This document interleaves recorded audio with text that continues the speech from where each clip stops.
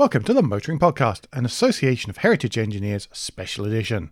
Hello, I'm Alan, and as is usual on these short interview special editions, there is no Andrew. Instead of him, I am joined by a guest, and this week it's Dominic Taylor-Lane of the Association of Heritage Engineers. And rather than waffle on for very much longer, let's go straight to the interview and let Dominic introduce himself. Dominic, thanks so much for joining me. Not a problem. Really good to be on. Thanks. So, shall we start off with you introducing yourself and maybe a little bit about the Association of Heritage Engineers and how you got involved? Absolutely. I shan't do the name again because that will take 5 minutes. I started the Association of Heritage Engineers for a number of reasons, really. It started with my youngest son, who attends the Heritage Skills Academy at Bicester Heritage. We were at the NEC show and stumbled across the Heritage Skills Academy. I had a long chat with John Pitchforth at the Heritage Skills Academy. Oliver was doing a generic engineering course at a local technical college, which was a bit rubbish. And John introduced us to a course that up until then, there wasn't anything of its like in the UK. Mm-hmm. I persuaded, cajoled my teenager into going along because he was enjoying lots of coffees and chat at college. And he was working for a pre-war Rolls and Bentley specialist at the time. All right. He got off the bus every Wednesday afternoon and gone in and instead of playing sport, because unlike his father, he's built like a racing whippet, he went in and fixed old Rolls-Royce Silver Ghosts and Bentleys. And when he left school at 16, he decided that's what he wanted to do as a career. Some of the stuff that I pushed him into the garage over the years had obviously rubbed off. It's just as well it worked that way, isn't it? Well, the eldest one likes driving cars and likes his hot hatchbacks and all that thing, and we keep them on the road and we keep them in a straight line. But he's not a hands dirty kind of guy. Right. The youngest one went through. He's now in his third year at Bicester Heritage, but he works for Classic Performance Engineering. Mm-hmm. I don't know if you know them around the corner. So he works on some amazing stuff. I digress. One of the reasons I started the Heritage Engineers was the fact that my late father-in-law was a chap called Peter Tothill, who was a very senior production engineer at BMC, mm-hmm. 50s, 60s, 70s. Did his apprenticeship there. He was the guy who went in on the bank holiday and hand-built the first Mini, worked with Alec Isigonis. He designed the line at Longbridge, and he was an older father. Oliver was 12 when Peter died. Right. And none of the knowledge that Peter had, that I nicked bits of, ever got to his grandson, which I thought was a bit of a shame. Mm-hmm. So I started asking around, and everybody said, well, we've got this huge problem because people are quite literally dying with their skills. Yeah. It's a fairly lonely trade if you are a small independent craftsman anyway. And it attracts some interesting personalities for that very reason. So I decided that we needed to create an organization that would allow the craftsmen that wanted to, or craftspeople who wanted to share their skills, the opportunity to sit in front of a bunch of young people who were keen to hear. Mm-hmm. And it's kind of snowballed from there, really, because I was just playing with cars at the beginning, and we have now expanded to cars, and we're involved with the Sandy Gun Spitfire renovation project. Oh, wow. We deal with marine. We deal with steam. I've just been asked to go on the advisory board of the Pistons Foundation in America.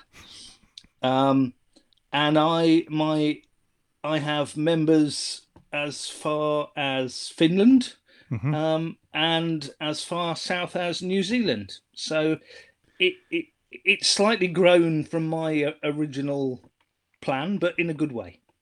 Yeah, it it sounds like it a bit, but it's really interesting you talking about some of the different, some of the other kind of engineering disciplines or heritage disciplines, because I'm sure they're not all pure engineering that you've gone into. Because Steam, for example, do they not have real issues whenever they're trying to restore both traction engines and train engines, just finding people with the skills to make the boilers and stuff? Is that not a big deal? The Steam guys are a very devoted uh, group of people, and there are a lot of them. They have a huge amount of quite skilled volunteers. Um, the issues Steam has, the chap who set up the Steam training, the boiler training thing. I was in a meeting with him yesterday. Is a guy called Henry Cleary, and they have had funding to train boiler makers, a very small number of them, Hmm. but that funding, I believe, is about to come to an end. Um, and all of these skills really are, unless there is some serious commitment from either private money or state money, um, people will struggle to find the money to train people. All this stuff costs money. Yeah, Um, they have another issue for Steam, which is quite real now, in that coal is has become a dirty word, and along with the National Trust, who heat a lot of their stately homes with coal because they don't have central heating. yeah. Um, Steam has all sorts of issues, but it does have um, quite a talented and really quite devoted group of followers. Probably the most devoted of all of the heritage engineering stuff after cars, actually. I suppose so. Yeah. How much is it pure engineering, and how much is it the sort of restoration of the rest of I'm going to say vehicles, to try and cover everything, but the rest of vehicles, is it the bodywork and that kind of bit, but interiors and electrics and that kind of thing, do they need specialist skills too? Well, I'm going to do my sales pitch here for the Heritage Skills Academy, because they are just about to kick off a coach and trim course on top of their vehicle engineering course, Hmm. and I would say, having come from out of the industry effectively to begin with, that I think you would say probably 60% of the engineering skills in mobile, we'll call it mobile heritage. Hmm. Um, Oh, good term. I like that one. about 60% of the skills I would say are common across the board. Fabricating, measuring stuff, making stuff. Hmm. Um, and then you have the 40% of speciality thereafter. So, aeroplanes has its speciality, steam has its speciality. But I think what we have to realize as a movement is that to move forward and protect ourselves as we move forward, we have to combine forces and get some commonality across there, because we are up against an agenda that doesn't want us there in a lot of cases, and we have to prove ourselves from a heritage point of view, just like big houses were hated in the 30s, Hmm. and all of a sudden the National Trust did a fantastic thing, and now everybody likes them and wouldn't dream of knocking down a stately home.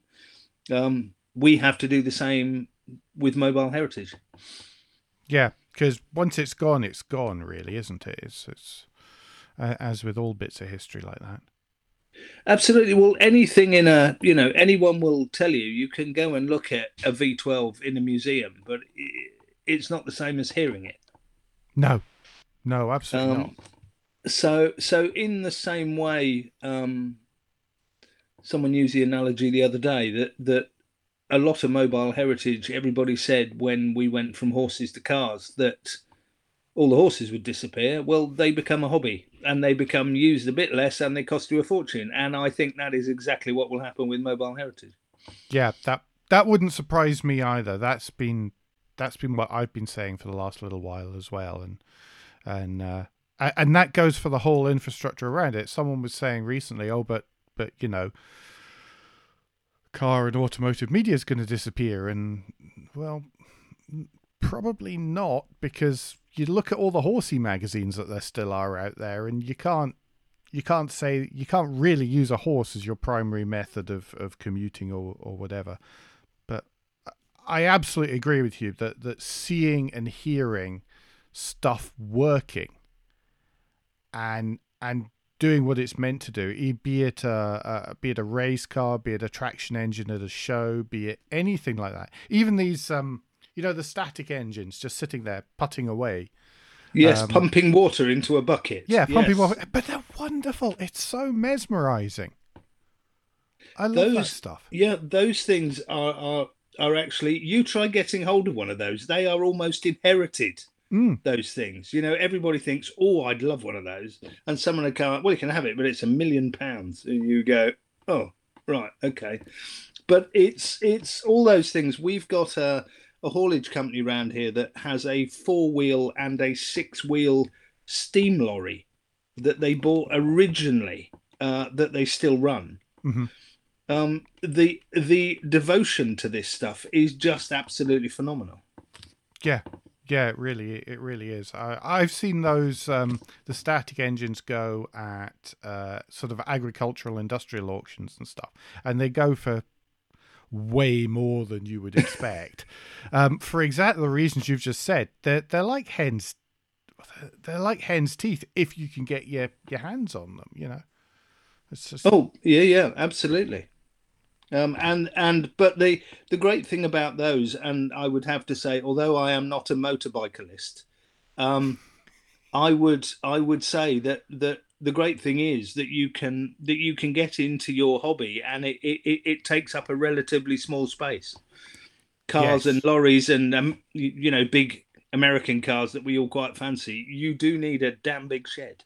Yeah, I mean, I find that even to have a spare Yaris and a few bits around the place, by the time you're at 3 sets of wheels and a spare engine and stuff, it's starting to take up most of the garage, and I can't get the car in.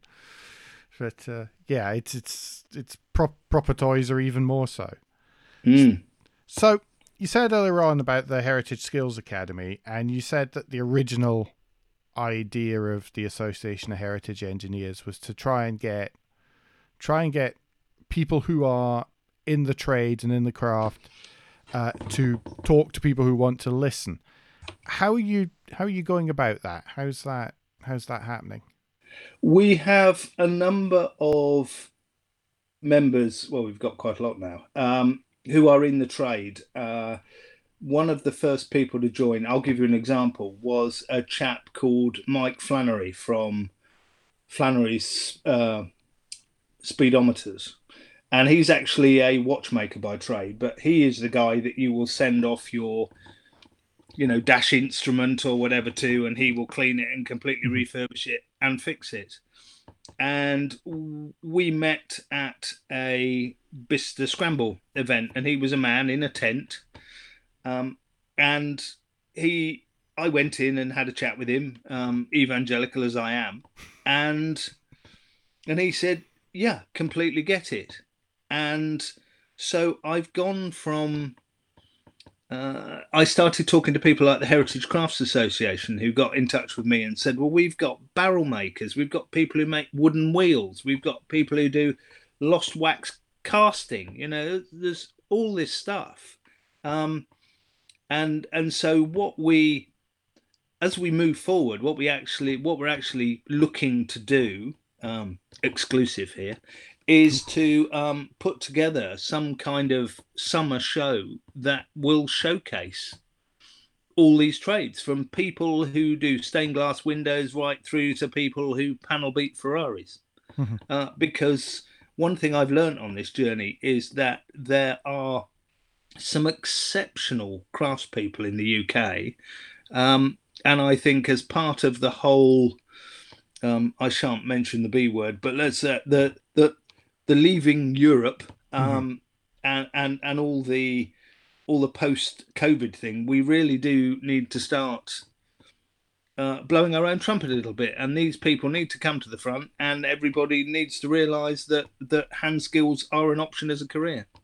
Yeah, yeah. I mean, we were chatting beforehand about my background, and I was saying I had a product design engineering degree, and sure, I've got some letters after my name, but any of my friends who actually left, did an apprenticeship, studied studied at a skills academy kind of setup, and worked and hands on, they've forgotten more than I was ever taught before about, even about the theory of it, let alone actually doing it. So, that hands-on aspect is so important. Well, I think what we've realised with technology, and not taking away from what you do for a living, but ultimately, if there were to be some kind of catastrophe, it would be people who work with their hands who survive. Yes. Um, and I think an economy based purely on virtual and electricery is, I think there needs to be a decent mix, and it's one of those classic things that we shouldn't need to have to relearn it. We know it already, so let's not reinvent the wheel here. There are people out there who can teach other people, so let's not forget about it and then have to relearn it all. It's daft. Mhm. Yeah, there's a defense term that covers it, which is maintaining a capability. It's one of my favorites. It's not forgetting how to do stuff and not getting rid of all the infrastructure that then lets you do it. And Yeah, absolutely. as you say, it's so important to have that, and to make sure we keep it going forward, because craftsmanship's what we're known for here in the UK. Absolutely. Well, one of my, I won't say one of my biggest supporters because we've got lots, but all of the, or an awful lot of the, I'm going to call them tele engineers and heritage boys. Hmm. I'm sure you know who I'm talking about. Hmm. But one particular one who has a very successful career in antiques in North Wales. Yes. Um, he actually did a 5 year stained glass apprenticeship and is still one of the top stained glass people in the country. Um, and he is particularly supportive of what we are doing because he was an apprentice and he realised that the skill set, not just the actual hand skills, but the social skills and all the things that go with apprenticeships. It knocks the corners off you. It can turn out some quite rounded individuals. Not that other things can't, but you have to be fairly resilient. Hmm. Um, that's why he is 100% behind us. And we talked the other day. I've had a lovely chap who is an ex lecturer in a local technical college Hmm. who has donated to us the last Austin Sprite ever to have been registered in the UK. Because he's in his 70s, he took it apart 14 years ago. He knows it's never going to go back together again, and he wants the apprentices to have a go building it and then playing with it. Um, and I asked him where he was, and he said, "I'm in Bangor in North Wales." And I thought, "Gosh, that's quite a long way." Um, so I had a look on the map, and lo and behold, it's 6 miles, or where he lives is 6 miles from Mr. Pritchard's shop. Yeah. So I dropped Mr. Pritchard a message, and he said, "I'll bring it down to Oxfordshire for you." So there is an awful lot of goodwill out there. There's an awful lot of support. We've got to focus it all in the right direction. Yeah, absolutely.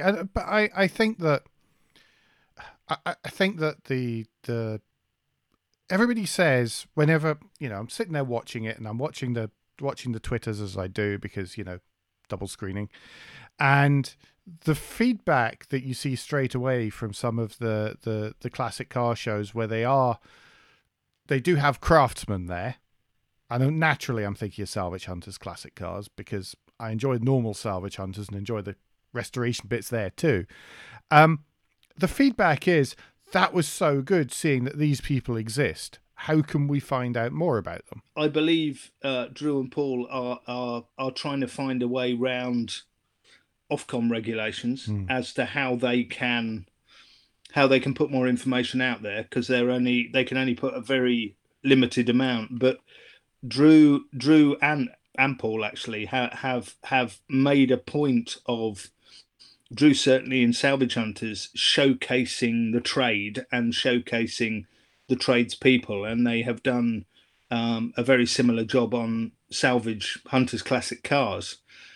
And that is, I mean, that really does shine the light, quite literally in some cases, on the people in there. I mean, the guy who did, just to give you that example, the guy who did the light reflectors for them on that Fiat Coupe that they did. I mean, he was doing everything from 18th century carriage lamps right up to the fairly modern day stuff. And you just think, well, I knew someone must be doing it, but I wouldn't have a clue where to find them. Yeah, it's knowing where to start half the time.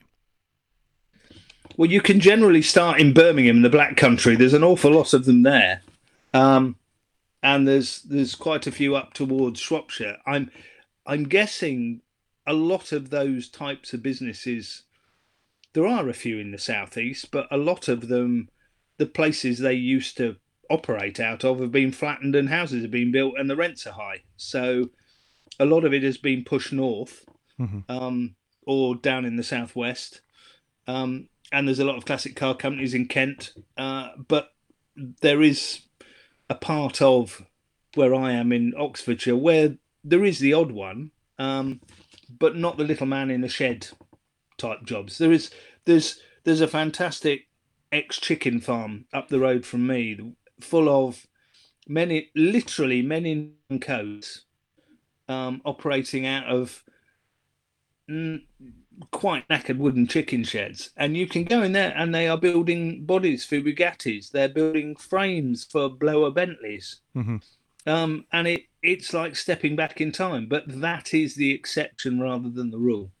Yes, yeah. Well, I'm in Northamptonshire, so I'm just on the edge of that kind of bit as well. But there was one time I was over near Rugby, and I needed to collect something from one of these kind of storage places, and there was all sorts of things, and mostly storage. But then one of the sheds on this former farm was someone restoring Alvis, and it was just, hang on a minute, that's a little bit out of place, isn't it?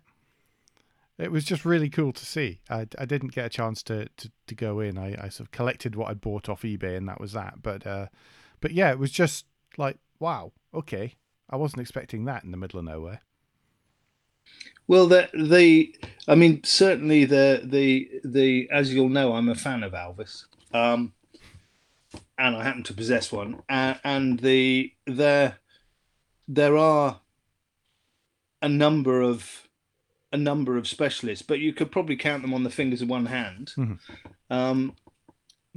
But you're quite lucky in just using that brand as an example, and it doesn't happen with all of them. You have to. I'm trying to think when Alvis stopped car production. I think it was 1965. But then the complete operation, including all the chassis they had left and all the engines they had left, became a company called Red Triangle. And Red Triangle are still going now. They've just been sold, but they still have original factory kit that came out of the factory when it was cleared out in 1965. So it never fails to amaze me when you go on to a well-known auction site as to what you might find on there. Yeah, that's true. But the big issue we have is that is a generation of people who probably have bigger houses with more storage and more sheds, and so they could hoard. Modern houses do not allow, unless you're going to go to your, big yellow storage type thing. you're not going to be able to hoard like some of the hordes of stuff I have seen in the past. Even like my parents manage. Parents are a very good example. Yes. Yes. I try to hoard like my parents, but you end up with a mess like you see behind me. It doesn't work that way. I'm just thinking of all those sets of wheels you've got in the garage. Yes. Yeah, don't. Everybody needs 3 sets of wheels for their car. It's perfectly normal. Dominic, if people want to get more involved and they want to find out more and they want to support, what's the best way to do that? How can they best offer their support? Easiest way is to get in touch with me through the website, which is Association of Heritage Engineers.co.uk. It is a bit like my garage in that there is quite a lot going on there, and I look after it myself for the moment. So if you can't find anything on there, just drop me a line. Telephone numbers, all that kind of stuff are on there. But we do an awful lot of shows and things. Obviously, we don't do at the moment. And always happy to talk on those. And I don't know about you. I'm thinking possibly we might get the classic in November at the NEC. That's what they were promising whenever they... Yeah, that was what they were promising earlier. Yeah, so hopefully that will happen. And then obviously all the scrambles and things. I think this year it's an email year, or a Zoom year even. And then we'll do all the face-to-face next year. But we are doing next year. We are putting on a particularly, I'm going to say impressive now because I can say it 12 months out. But we are doing a festival of engineering as part of Coventry Motorfest 2021. Yes, I saw you talking about that. Yeah, and Coventry, despite all the rudeness that goes with Coventry is City of Culture next year as well. So there will be an awful lot of stuff pouring into that. We've had to do a virtual concours this year, but we have been allowed to use the bombed out shell of the old cathedral to hold next year's in. And the Festival of Engineering will take place in University Square, if you know Coventry. And that will be hosted by hopefully currently Fuss Townsend and Ralph Hosier, and we will also have a radio control festival there as well. So next year, and bits of Spitfire and all sorts of stuff. So this year is definitely an email year, but next year we'll be out with a vengeance. Yeah, it sounds fantastic. Just the places you've mentioned there for people who only know Coventry by reputation, it doesn't deserve it. Then those are amazing places to have access to and to be able to hold a concourse and to be able to hold a festival, because it's brilliant surroundings, really, especially around there by the cathedral. I absolutely love it. Really absolutely good. Well, if you Coventry Motorfest is now the largest attended motoring event in the UK, and it is a free event, and it just gets bigger and better every year. And the idea of a city being prepared to shut its inner ring road and use it as a sprint track, and to shut a multi-storey car park and use it as a drift circuit. Personally, as a man who loves turning petrol to noise, I think is just fabulous. Yeah, it really is great. And it's for pimp Coventry Motorfest for a minute or two. And what's great about it is it's good for everyone.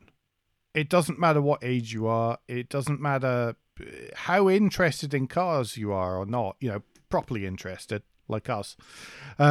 Or if you're just casually walking through, you see people walking past who didn't intend on being there and going, oh, my dad had one of those. Oh, my uncle had one of those. Oh, I remember these. And they start chatting and they start getting involved. And that's one of the brilliant things about it and where it is it's there's so much interaction because of where it is, and because it's that massive free event, and people just stumble across it if they weren't ready for it. But the drifting and the sprint track and stuff, it's great stuff. Well, it was I think it was 2 or 3 years ago. James Noble, the guy who kicked it all off, was saying that they had a top fueler dragster outside of Morrison's in the city centre, and the guy fired it up, and it literally made the beans fall off the shelf at the front, and the windows rattled, and he said he rushed into the supermarket to apologise, and the chap said, "We have never had so many people in here." He said, "Keep revving it; it's fantastic." So I think if we can get it even more diverse next year, by including bits of the Sandy Gun Spitfire, and we're going to get some traction engines and things in there. We just want to appeal to everybody, and it, as you say, it's a family festival. It's a great introduction to what we love. Mm-hmm. Yeah, it's not just a car nerd festival, and that's one of the things that's coolest about it. And that's, I always feel that's what you need to get people hooked when they're little. Absolutely, but and I often have the conversation with insurance companies and various other people about the fact that they aren't. It's very difficult for a young person to insure a car anyway, unless they sell one of their kidneys. And I am very lucky now in that I have had an insurance company, quite a big insurance company, have come on and are supporting us, a company called Aston Lark, which means I can actually now have those conversations directly with them, and they can then go to whoever. And we say to a point, look, okay, if it's a second car, if they do, let's say, give them 500 miles a year limit as a starter, we just need to get them involved early on, because if they can't insure a classic car until they're 25, we've lost them. Yeah, absolutely. There's so many other things by the time you're on your way between sort of 16 or 15 and 25. There's so many other distractions there that you'll end up never getting around to getting the classic car if you do that. If you stuck there. Absolutely, and there are a number of schemes now that have popped up. There is the classic car loan scheme. I don't know whether you've seen that. I saw it. Is Ian Seabrook? No. Is that a different one? Yeah, this is a guy, I can't think of his surname now, which is really embarrassing, but it's called Bob, and he put this thing together where they have, last time I looked, it was about a dozen cars, but it ranged from a Ford Model A right through to something fairly up to date, and they literally you can apply to be custodian of these cars for a year, which can give access to some people that would never have access otherwise. But again, there is an age issue there. That's something that we haven't got round to addressing yet, but we jolly well need to. It'll be on the list. No, that's absolutely brilliant.